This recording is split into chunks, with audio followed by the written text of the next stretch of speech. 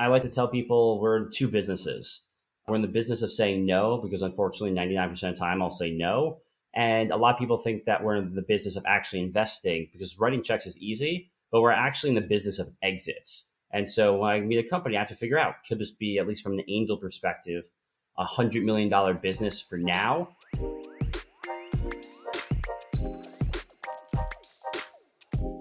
Welcome to the Vitalize Podcast. I'm your host, Justin Gordon, the Director of Marketing here at Vitalize Venture Capital.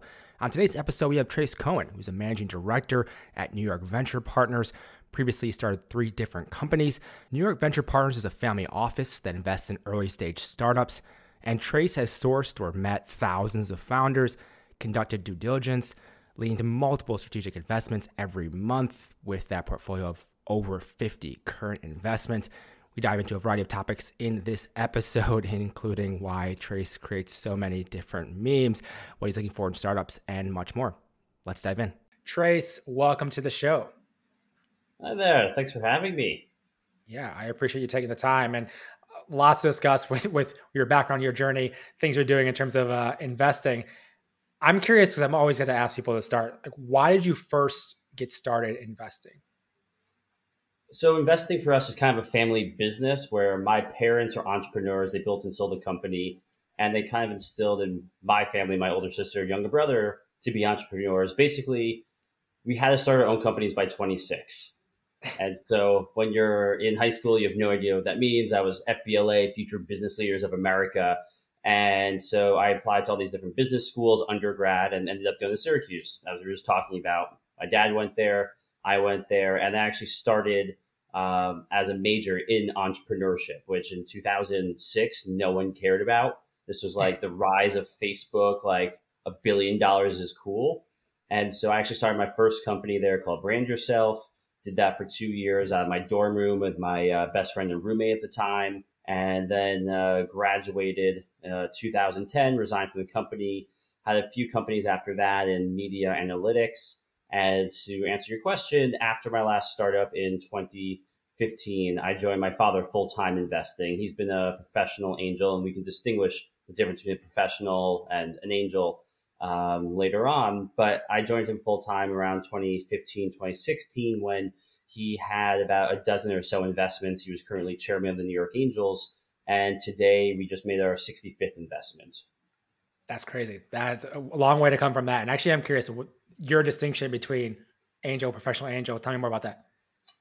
So a lot of people always ask, right, was a professional angel back when there wasn't as much money and funds and the promiscuity of everybody being an investor? A typical angel was someone who wrote a $25,000 check and they would make a few investments a year. That was what was considered an angel. Yes, legally, you have to have the $200,000 or net worth in the eyes of the SEC.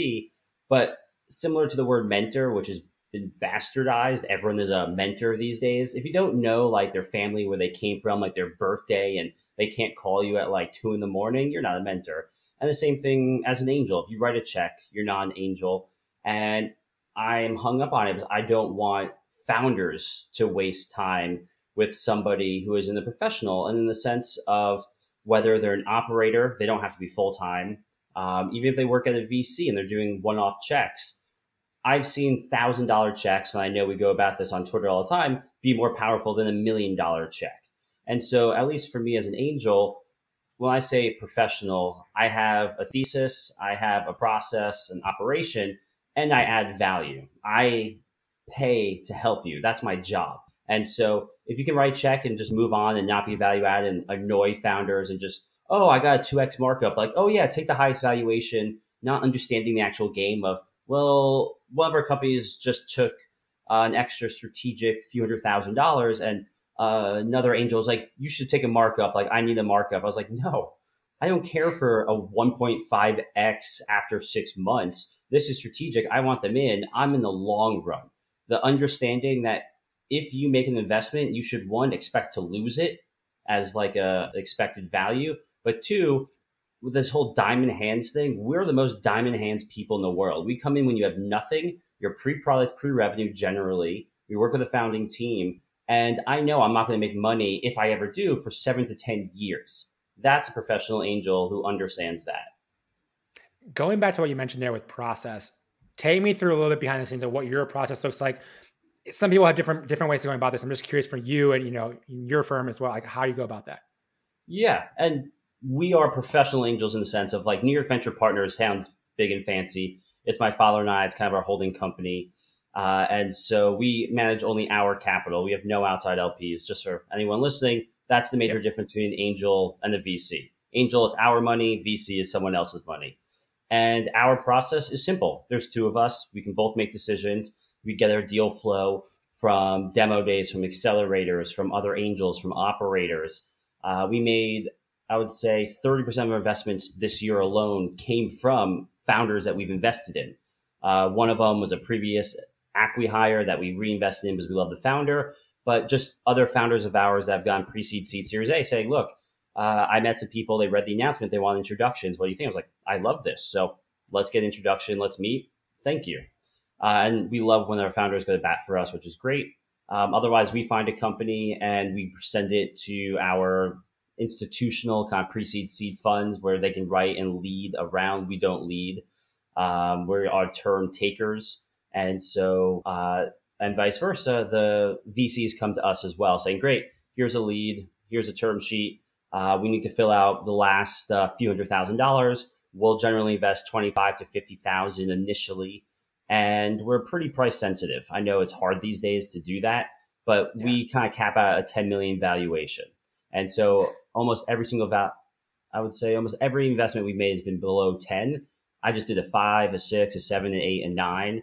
How you come up with a valuation is part of the process as well, especially when it's like notes with caps or safes, post caps, pre safes.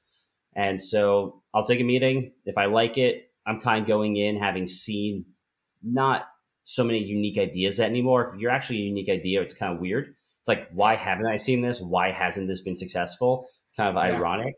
But we'll take 1 to 3 meetings generally with the founder for our check size and also just the diligence process. We call it due diligence, DO, not DUE, actually talking to experts and trying not to FOMO, like, oh, this person's in, they're leading it by this person. Well, that is $1 billion fund. So a $2 million check really means nothing to them. Oh, it's actually a scout. So it's not the fund.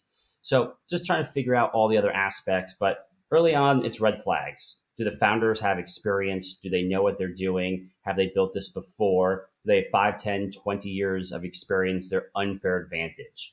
Early on, moats are basically if they succeed, and it's really hopium if you're raising enough capital. So we are generally in rounds or 1 million to 2.5 million. Because any less than that, you're going to have to be constantly raising on notes and safes and stacking them. And if you raise $1 million, you really have at least a full year of runway to achieve what you want to and need to. With that too, so with you and your dad working at this, and deal sourcing can be from a lot of different things as you kind of mentioned. How do you prioritize that? Sift through. I know one thing at Vitalize. I mean, we see hundreds of deals. We just hired 2 new investment associates to kind of help us on that. But like, it's a venture firm, a few more people involved. With you and your dad doing that, how is that going in terms of going through that? Yeah, that's what I do. So as our portfolio grows, that takes up a lot more of our time. Like right before this, I just spoke with one of our pre-seed investments for an hour.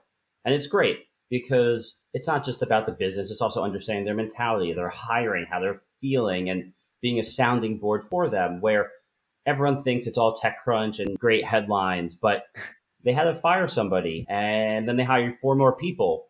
And it's not easy to fire people, but it's easy to say if it's not working out, fire them, right? You have X amount of time. And we love talking to our founders. We say about a third of what we do is marriage counseling between founders. And then somewhat therapy mixed in because they don't really have that many people to talk to if they don't show confidence and bravado, which is what they always have to express, right? If you ever ask the founder, like, hey, how's it going? Killing it, going great. If they said anything else, you'd be like, it's actually not going that way. Like, oh, I'm going to stay away from you, right? It's always putting on that sense that everything is going well. And so when we're talking with founders, right, I'm meeting with or I get sent, introduced to like 100 a month. I'll probably meet with maybe 30 to 40 of them because I know what I'm looking for to some extent. And then you know what you're looking for when you see it. You're like, aha, I like this. Yep. And so We had 5 investments from previous founders. So great. That's like a warm intro, kind of vetting. To some extent, they said they're good enough. And then I like the idea, so I'll meet with them. We made 3 investments completely proactively, like reaching out, actually 4. 3 from Techstars. We watched the demo days from Comcast and Barclays and FinTech, invested in those. So we went out and found them. Yep. And then the one from Twitter, one came through memes, which we'll talk about.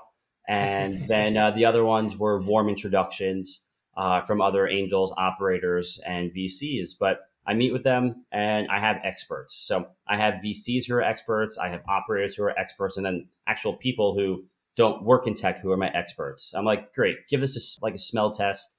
Like, what do you think? And if they come back like, actually, that's pretty interesting. Like, I might actually use this. Or they're like, no, that person has no idea what they're talking about. They're making it up.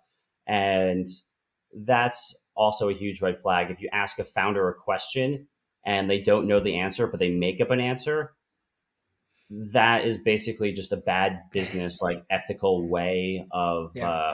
just doing work. And so kind of catch them in that sometimes.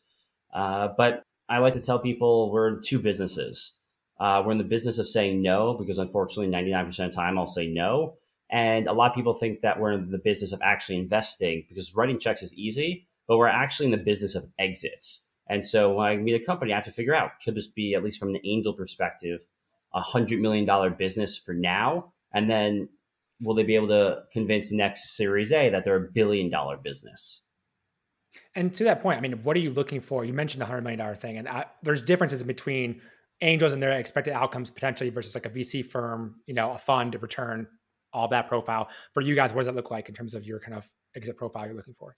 When I meet a company, I just need to see how this could be like a 10 to 20x initially, right? Yes, I want the $1 billion exits. I need the home runs and the fund returners, and we have a few of those, fortunately. But I just need to be convinced that you could get this to $100 million business, right? Minimum 10 to 20x. And so I get sent deals, and it happens all the time where they're like, oh, I think this is a good angel investment. What's that mean? Well, it could be like a safe 5, 6x. I was like, that's not the business I'm in. And I don't want anyone to tell you otherwise. Like a professional angel, if you're in finance, if you get 2 or 3x on your money, that's amazing. At the end of the day, I need minimum 10 to 20x on my money. So it completely screws up everything else in my financial life, right? It's like, Yep. oh, get this 10% APR. Is like, I don't understand how that works. And so, unfortunately, when I say no, it's either like I just don't believe in the founders, that they're good enough. I don't like the idea. I don't like the market. I've seen so many different ideas, but also I don't know if it's a big enough business. You, as a founder, take offense when it's a lifestyle business. Ooh, you're just a lifestyle business. You're not VC backable. And you know what? That's fine. You can make a few $1 million a year, throw off cash flow, and I dare say the word profit, net income, right? Exactly. Fugazi, fugazi, that just don't exist in our business, right? Because I need to find a company that can go on and raise more money, because it's somewhat growth at all costs. And so when they're like, yeah, we'll be profitable in year 2 or 3, I'm like, okay, that's completely made up. Do you actually understand financials? But most of all, do you understand the game that you're going to have to play, right? So like you watch like Game of Thrones and watching the new Wheel of Time. I'm like, do you know, like once you start raising capital, everything changes, expectations change. You have to hire, you have to grow. Like, are you ready for this? And so that's like the last test of like, do I believe that you can play this game? There's so much to it. There's so much involved in that. And one thing I want to go kind of talk about a little bit is just any investments of yours that stand out as an example for others when you're looking for investments, or they say, oh, looking for great founders. Okay, what does that mean? Are there one or two that in your portfolio that you're like, I want to talk about this one for this reason? I would love to hear more about that. So one of my better investments is just this maniacal founder, Jonathan, of a company called Phi. It's a smart dog collar. We invested in the seed round, and it's hardware. So people generally do not like hardware. This was 3 years ago. No one really liked the pet space. So great, I beat a trend, right? Because by the time something is trendy, it's too late. And so got an introduction through a friend of mine, Lylan Masterman. They were Kaufman Fellows together, and I'm a dog person. So I was like, yeah, this is cool. Good background. And we literally invested in an idea. They had CAD designs, and met him, like 3D printed like some casing. Amazing. there are certain mannerisms when you can meet people in person and the way that people speak. My background, family backgrounds in PR and comms. So we listen really to how you present yourself. And we always correct founders. We're like, yeah, if this works and we might do this. From day one, he's like, I'm going to do this. This will work. And with this money, this will happen. And so it's rare. Yeah, you can be egotistical and you can kind of get that bravado. But he's day one just felt that there wasn't anything that wasn't possible, where he achieved everything either earlier or on time of what he said. He raised his Series A still pre-product, pre-launch, which in hardware in the dog space was somewhat unheard of. And now I'm learning so much from him. I wish I could share, and I told him he has to be a professor someday, that his updates are 15 pages long. I know where every penny is and how they're doing. And they went on to raise like a Series B. And because of him, I directly correlate a founder update every single month to their success. And so that is one thing I tell all founders: send updates, because one, it gives you a benchmark of where you stand. You know what's going on. Two, it keeps your investors engaged, because if I don't hear from one of our investments for 6 months and then they're like, yeah, things aren't going that well and I need money, I'm just like, like, I'm not really that involved. I don't really have too much faith in you. And like, if it's going really well, great. I can't always help you. And I haven't been able to help five from the early days, like at that seed investment, but I've been more helpful now. So I always figure out a way to be helpful. And that's always been fun. We're friendly, right? I'm going to make some memes for him. He asked about it. And then on the other side, we have an investment wizard. So a very technical team, actually based out of Copenhagen.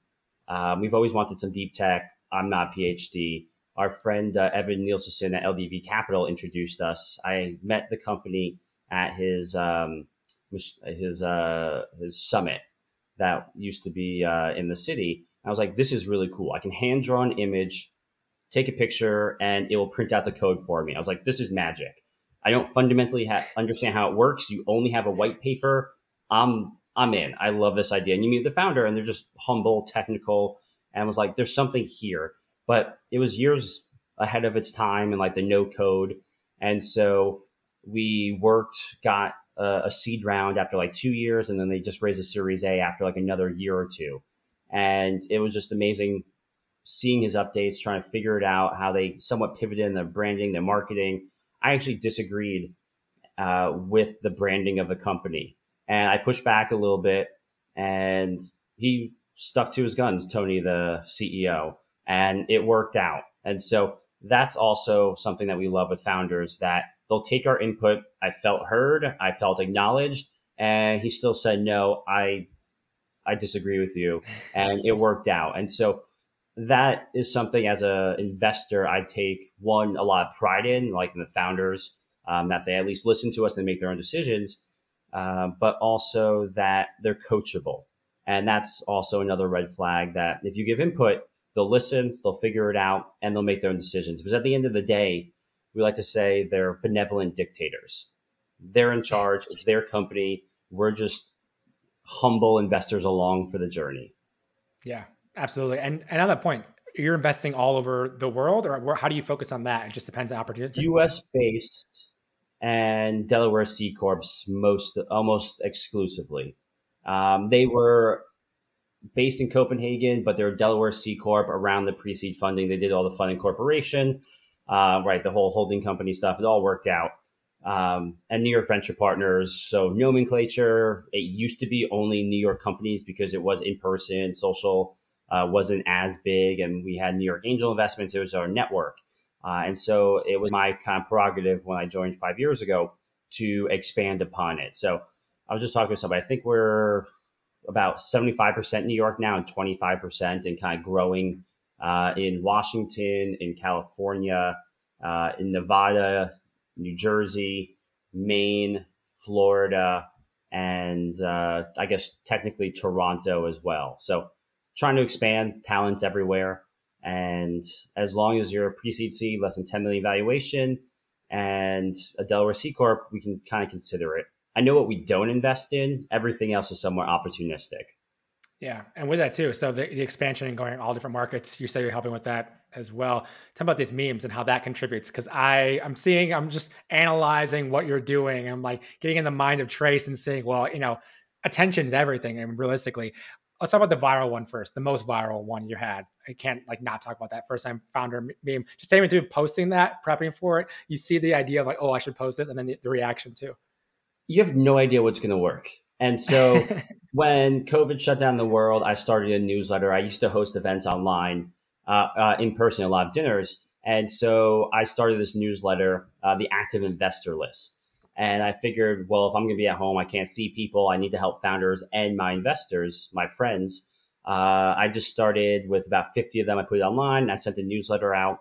Turned out to be like a weekly thing for 70 weeks. So every Monday, I would send out an ugly BCC. I'd copy and paste all the names as it grew. It's up to 400 people now. I would take the list of what's going on this week, like what I'm seeing, and all the companies that pitched me, I just send their URLs. It helped raise millions of dollars. And the entrepreneur mentality of I'm never doing enough. So it's like, great, this is working out well. I'm keeping top of mind. How else can I stay top of mind? This is like Turner Novak is crushing it there, liquidity, and all these other memes on Twitter, which I've been on since like 2008, but probably took it too seriously. And so I had to get in on it. So I found the app Pinata through, I think, Turner, and just started making memes because it was fun. It was mostly like therapeutic and cathartic, just kind of easing our industry where, yes, I get it. Millions of dollars, billions of dollars, founders, business, relationships, sales, customer service, just make people laugh. That's all I've wanted to do. I'm not a Yeah. comedian by any means, but I can convey something in my brain. It's like, I see this image. These are the words that appear. And so at least for that one, I think it was, I don't know, like my 20th or 30th meme. I've probably posted 100 right now. My first one was SPAC. So I was like, oh, I'm going to try this. And so it was Night at the Roxbury. They're about to get married. And it's like, baby, don't hurt me. And like he's holding up the boom box, and it's like SPAC, and it's like all the old bankers and the finance people were like, what is this? No, take that down. It's ruining it. So I was like, okay, I'm onto something here. This is fun. And that one, I work with founders all day. I know exactly what it's like being dainty, like taking off your shoes and like startup life. I'm like, do not do it. It's going to be the most painful, amazing, horrible experience you can have. And so when I saw that scrolling through the app, I was like, okay, founder, startup life, super simple, 5 words, but it means a million things.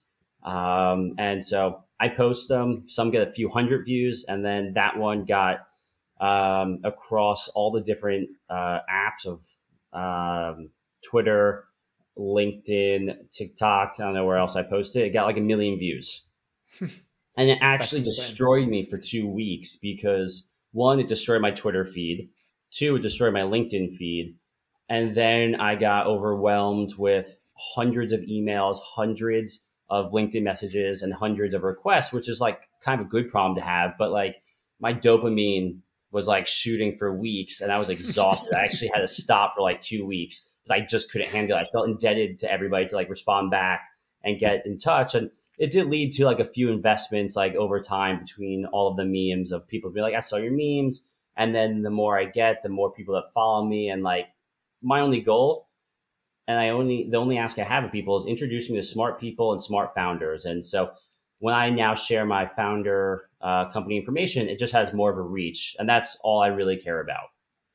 Yeah, I followed along with that meme you posted, and I looked back at the numbers too, and I was just like, yeah, it's like 100,000 plus on Twitter alone. Yeah, 500,000 whatever plus on like LinkedIn. I'm just like, this is insane. I'm like, how? Like, and then I'm back, and I know from some of my stuff gone mini viral, and some of our stuff gone mini viral, and then even seeing other people go way viral to like Sean Puri. Some of the stuff he's posted on Twitter has gone insane. He's talked about it in the podcast and his podcast, and like seeing that. But when you look at it and take a step back, like attention, getting more attention, if you can, shift through, filter through everything, it helps you. It does help everything you do. More followers, more like, founders like, oh, that was pretty funny. Like, who is Trace? And like hearing about that, I can see the benefit of it. But to your point, I don't take it too seriously. Like have some fun with it. I try not to take it too seriously. I try not to be too offensive with it, but I have no idea which ones will go viral. Like I definitely had some like funnier ones that when I made it, laughed. Mm-hmm. And that one just hit home. It's like, great, founder taking off shoes, jumping in and disappearing. Yeah, completely. Yeah. I, I I tell loved, people I be loved it. careful. Like when you start a company, if you have never done this, never in the tech world, you won't have anything to do. You're just gonna be like, I need to do something. I'm passionate, like I'm bursting at the seams, but there's literally nothing for me to do. So I always tell people like, don't quit your job, use a side project until you have to go full time, and then that's the life that you have. And behind the scenes, I know a lot of founders that I've invested in, worked with over the years, and said no to. Like that's what they're experiencing, and if I can make them laugh, that's my goal.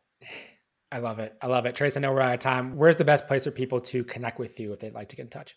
Twitter. That's definitely where I spend a lot of my time. I'm on there. My wife is like, "You are a tweeter, twatter." Like, it works. I get to connect with people around the world. I'm here, suburban dad, best boy now, 7 months. I'm so happy, and that's where I spend a lot of Amazing. my time on email, on Twitter, and love replying to people. It's quick little like text messaging to anyone I want in the world. So at Trace_Cohen or email me, t@nyvp.com. As long as it's not spam or copy and paste, I get back to almost everybody. So feel free to reach out. We'll be sure to link that up as well, thevitalizepodcast.com, so you can find that there. Trace, thank you so much for the time today. I really appreciate it. Appreciate it. Thank you. Hey, thanks for listening. If you want to learn more about us, head on over to vitalize.vc. You can also follow us on Twitter at vitalizevc, or you can follow me on Twitter at JustinGordon212. Have a great day, and I'll talk to you in the next episode.